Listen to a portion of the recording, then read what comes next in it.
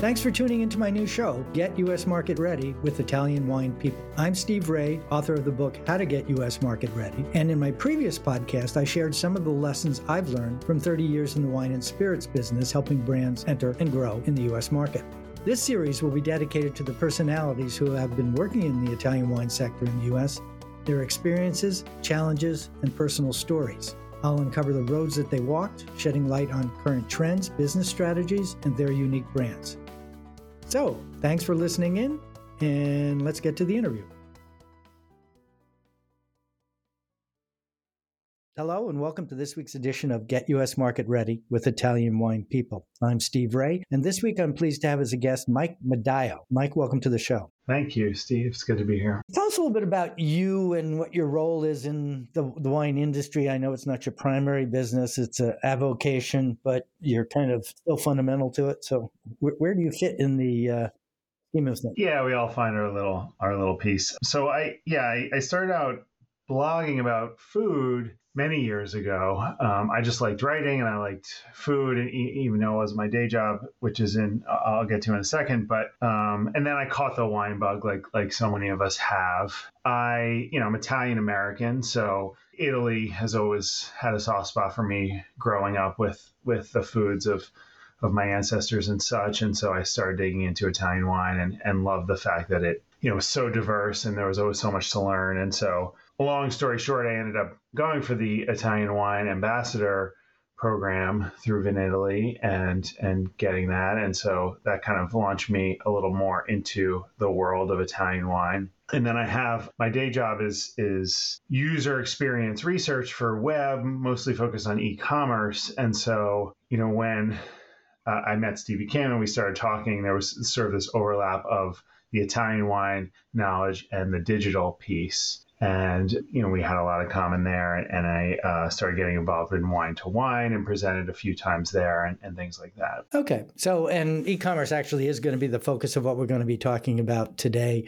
One of the things you did was to give a presentation at Wine to Wine. I think this year, or most in October, was remotely, but on user experience, making it better for every or any wine or spirit related website. Can you give us the top lines on that? Because what's going to happen is the thing that I'm most interested in is talking about how to optimize brands' presence online. I know it's something that came out as a critical thing in your presentation, and there have been some other webinars I've heard just in the last 2-3 days talking about this. So definitely it's a cause celeb for today. So tell us kind of the headlines of what you were communicating at Wine to Wine. Yeah. And I mean, it was mostly focused on winery websites per se, but, I think these things can apply across the board. I would say 3 kind of overarching themes. There were 8, and I don't know if we can share that or it will be shared. Yeah, all the presentations will be shared. So overall, I would say simplicity.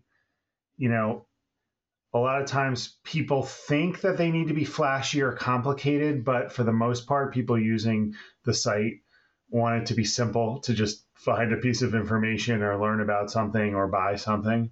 And so really doing that and leveraging, what bigger companies do to make this work, right? I mean, Amazon is kind of its own beast, but you have all these big companies, they're spending a lot of time and money to figure out the best way to do it. So coming up with something different than them in most cases when you're a smaller company is not going to be that useful for you.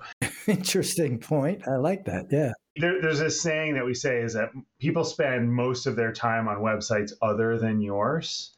So you want to leverage that fact and use, sort of common patterns and things like that. And that leads into the second theme, which is kind of just having a customer mindset. I mean, so often you see people focusing on what they want. And the classic example, and I talked about this in the presentation, is, and this is something you see a lot on winery websites, they group the wines into like some sort of internal grouping that makes sense to the people who work there, but not to consumers. So like, you might have your supermarket level wines and then your premium level wines and then your special collections, but like they'll have 3 names that have no meaning to anybody unless you work there. And as a consumer, when you go into that, you really have no idea what you're looking at, and you sort of end up guessing which one you want if you're looking for a bottle of Barbera or whatever the case may be, right? So again, that's a winery site example, but I think that concept applies. It's like, what's important to the consumer, not what's important to the marketer or the company that's trying to sell it, and really prioritizing that. And then the third thing I talked about was just thorough testing. There's a lot of tools out there that you can use. Google, Google has a number of site performance tools. Just the internet itself, going out there and testing and looking at the experience in a lot of different ways. And that's something that we can do for free, basically, to just at least understand what people who are looking for information on our business are experiencing. Great. Okay. 3 pretty compelling ideas, which is just do it the smart way, I think is the way to think it. Don't try and be different just to be different. But one of the issues that you talked about was the importance of having accurate information and particularly visuals and graphics that are current. Do you want to just touch on that? We talked a little bit about tech sheets and just having, one of the things I noticed, and I can't remember if this ended up making up into the presentation or not, but I was something that I was thinking about a lot going in, was having older vintage information on the site, and how, people are sometimes looking for that, especially if you're a winery that, makes wines that are going to age well, making sure that if I go in and you only tell me about what you did in 2021 harvest, and that's totally different from 2015, and that's the bottle I'm drinking, that's going to be a bad experience for the consumer. But I think also, I was thinking about your presentation where you started to talk about having those visual assets out there, right? So that any sort of aggregators or sites that were using them, right, would also have access to that. Like Wine Searcher or... Yeah, perfect example. I saw this after we talked to kind of prepare for this conversation. I saw this tweet from Polly Hammond, who does another one, complaining about wineries having like tiny bottle shots and not having a nice big shot of the bottle that could be used in a variety of different ways. Like if you make it really small, it can only be used in a space where there's a small image. But if you make it big, you can you can make it small, or you can use it big. And so that's just a good example. And I was thinking too, like nowadays with the phones we have, even if you're just shooting it with an iPhone, it's going to be big by default. So someone had to work to make it that small, right? And difficult to see. Yeah. Yeah, exactly. Okay. So a lot of our listeners are imported wineries or deal with imported wineries. And do you think the rules are any different for imported brands versus domestic brands? I would say probably not. One thing that as someone who researches user experience, I've researched in the US, of course, but in a lot of places in Europe as well. And usability is basically usability. So these things don't really change as you go across. I mean, there are cultural differences, obviously, in what's important, but in terms of using a website, usability tends to be usability. So have an English version. Again, that may be the basics. I mean, obviously that as well. And I think that going back to what I was saying before, with doing the testing, like one of the keys, and I talked about this in my wine to wine thing, is make sure that you're testing people using your site starting at Google in the language that you're supporting. So if it's English and Italian, or if it's English, Italian, and, German, or, whatever, but you want to start at Google in that language, right? Because there are actually differences. And I found websites where they have an English and an Italian version, but for some reason, the English version isn't indexing in Google. And I'm thinking maybe the people in Italy who are testing it are just testing it on the Italian version of Google, and they say, oh, we're indexing great. But if you go to the English version of Google, you're not indexing great. And all of a sudden, then you realize you have a problem.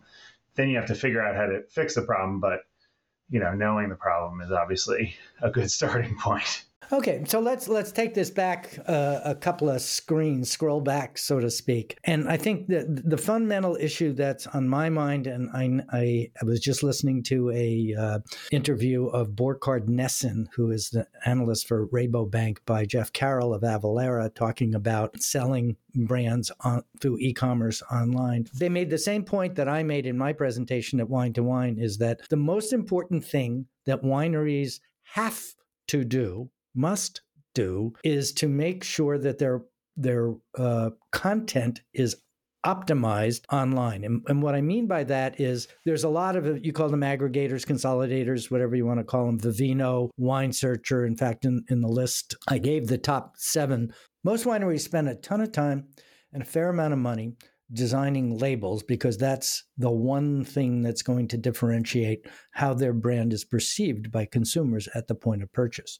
The reality is we live in a digital world, and quite often the first thing that a potential consumer might see is not the physical bottle in the store, but a representation of that bottle on some source. So it could be Vivino background, Vine Pair, it could be Reserve Bar for spirits, it could be Wine Searcher for, I think, most categories. And you want to make sure that, the pictures are current, accurate, they are high resolution, they are available in multiple formats, so someone who needs to play with it can, vertical as well as horizontal aspect ratios, that if you've got logos and bottles, that you have it both available on a black background and a white background. So once again, that somebody can play with it. And then also have all the information that you need, like current scores as well as vintage scores for older SKUs, tasting notes, critics' reviews, pairing information, that kind of stuff. A comprehensive suite of information that's easily accessible, so that it resides in Drizzly, Vivino, or Wine Searcher. And then all of these other sites, whether it's an individual retailer's e-commerce site, can scrape that content and then use it. So you're in control of this. It doesn't cost a lot of money.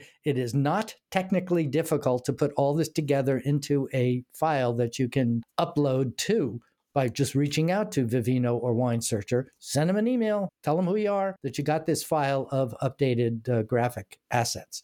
Can you comment on that? Yeah, so 2 thoughts. I mean, one is that thinking about, again, going back to this consumer mindset, right? I'm a consumer. I go to a website, whether it's Vivino or Wine Searcher or, Joe's Wine Shack, and I see a wine that maybe has some interest to me, and there's a really poor bottle shot or label shot. It looks really grainy or bad, or there's no description at all of the wine. There's no ratings.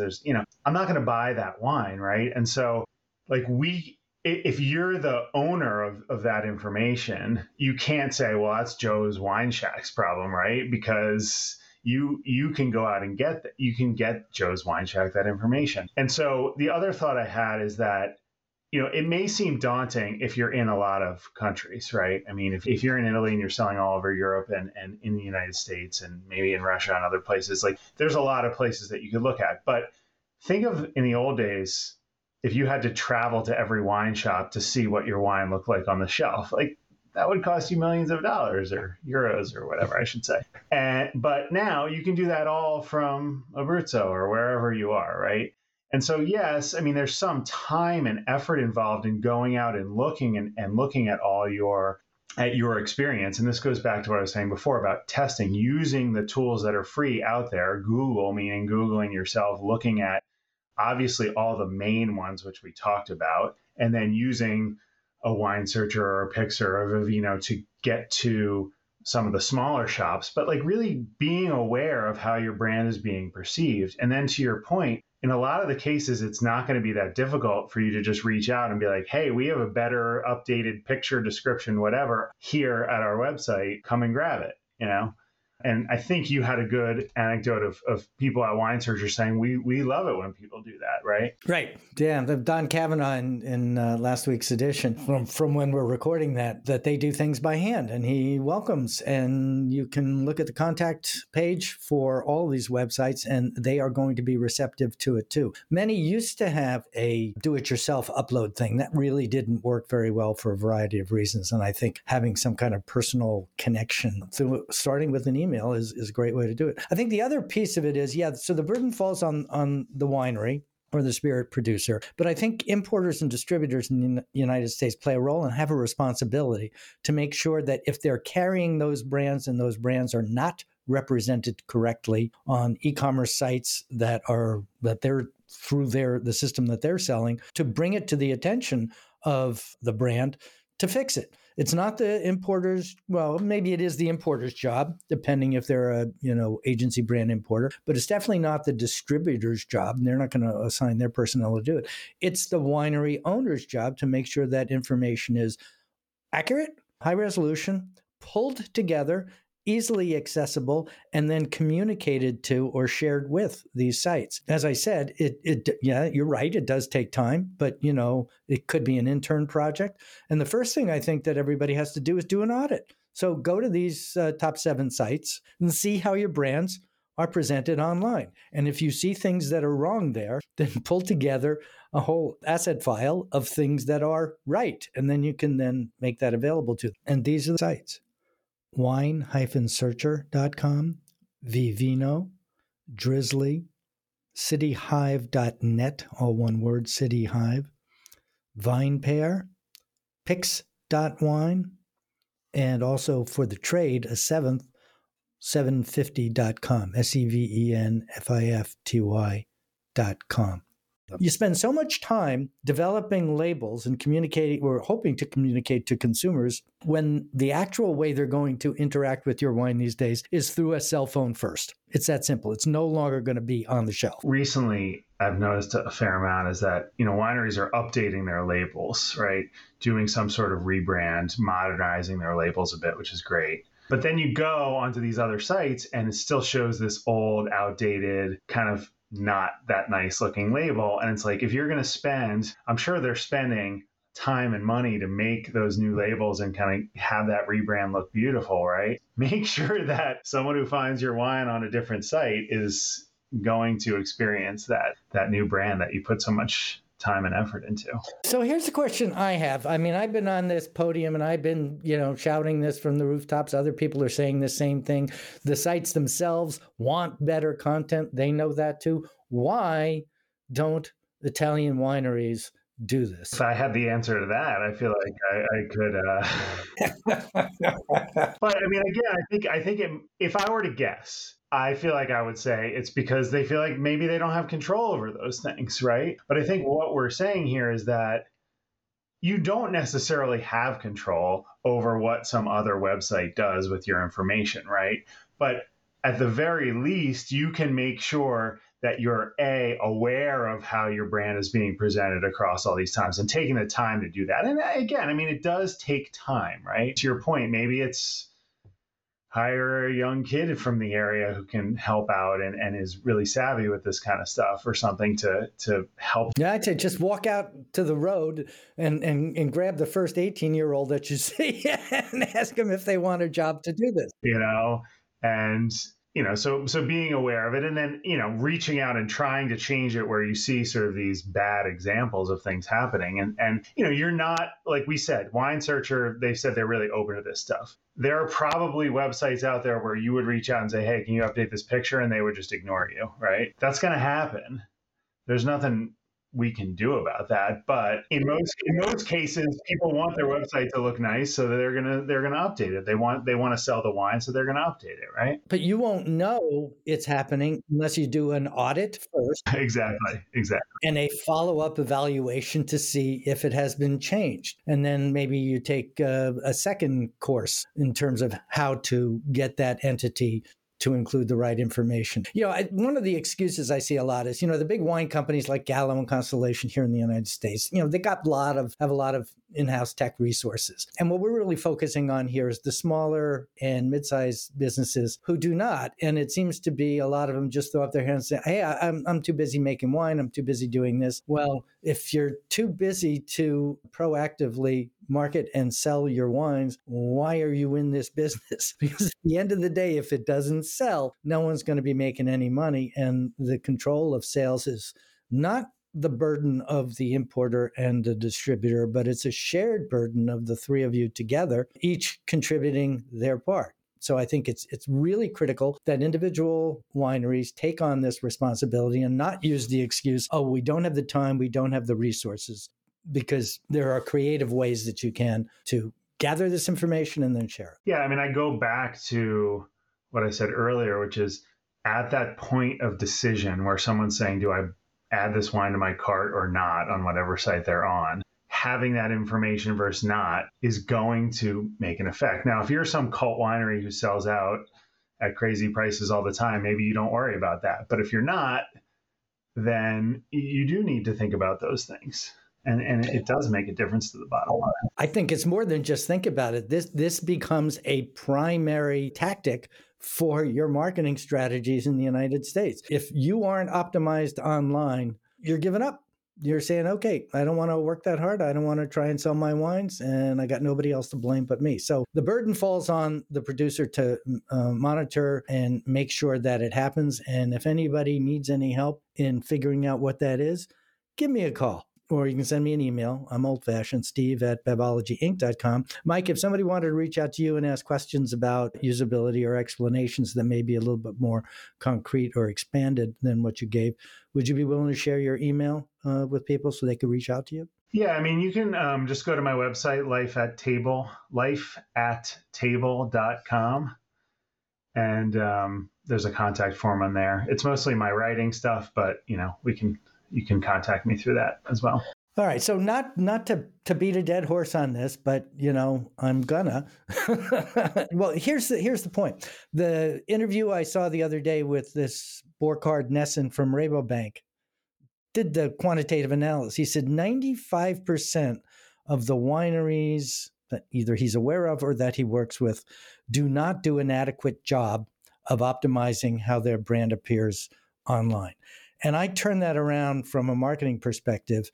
If you had an employee that 95% of the time didn't do the right thing, what would you do about it? And saying, oh, I don't know how to talk to him is not a valid answer, right? Fix it. Don't fire him. Fix it. So I don't want to sound too aggressive on this. I know as Americans we tend to be, but you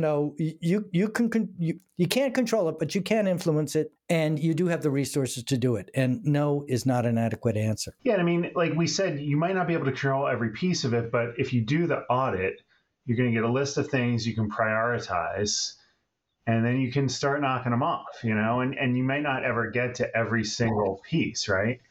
But you're going to make an impact. Like you said, you're going to influence it. You're going to, in general, improve the ability for your wines to be purchased. So this has been a subject I've been interested in for many, many years, but certainly for several years. And in fact, I included a section of it in my book, How to Get U.S. Market Ready, which is available at Amazon.it in both PDF as well as print fashions. On page 259 through 263 are detailed instructions on what kind of assets and what format they need to be that Wine Searcher provided that they would like to have. If you take that information, put it all into a zip file and send it to them and make sure that that they got it, they will update their information. And once you're updated in Wine Searcher, there's a pretty good chance you're going to get updated in all of the other e-commerce sites that are happening across the USA. So you don't have to go and call on, what was it, Frank's,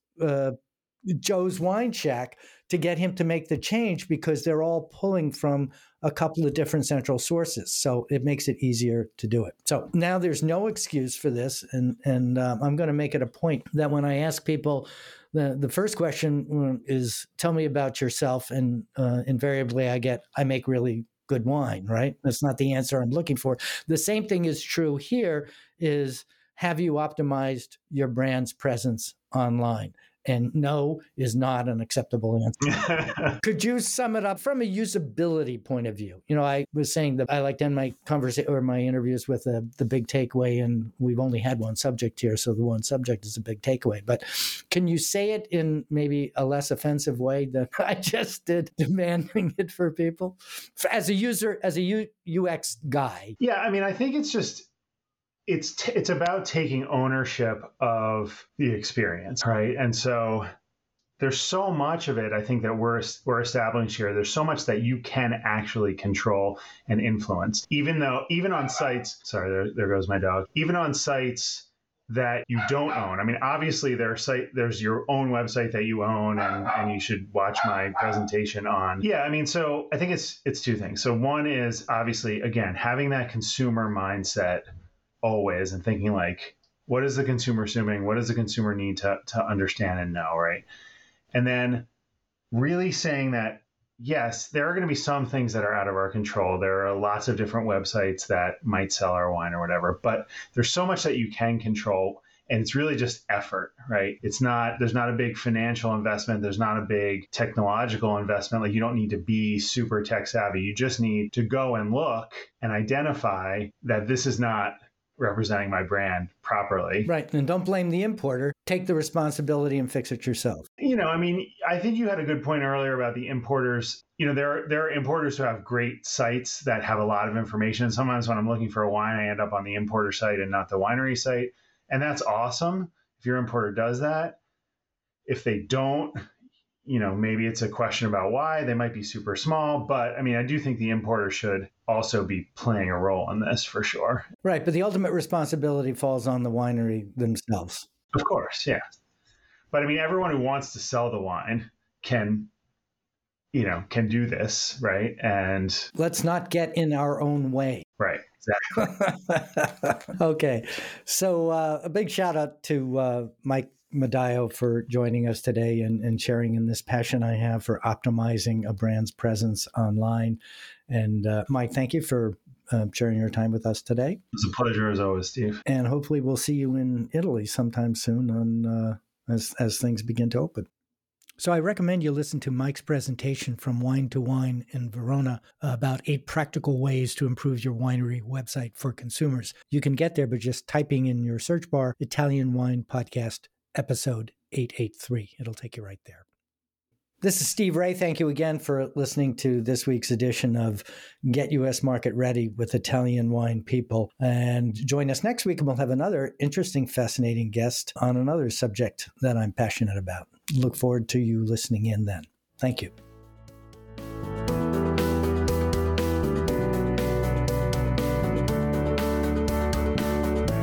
This is Steve Ray. Thanks again for listening on behalf of the Italian Wine Podcast.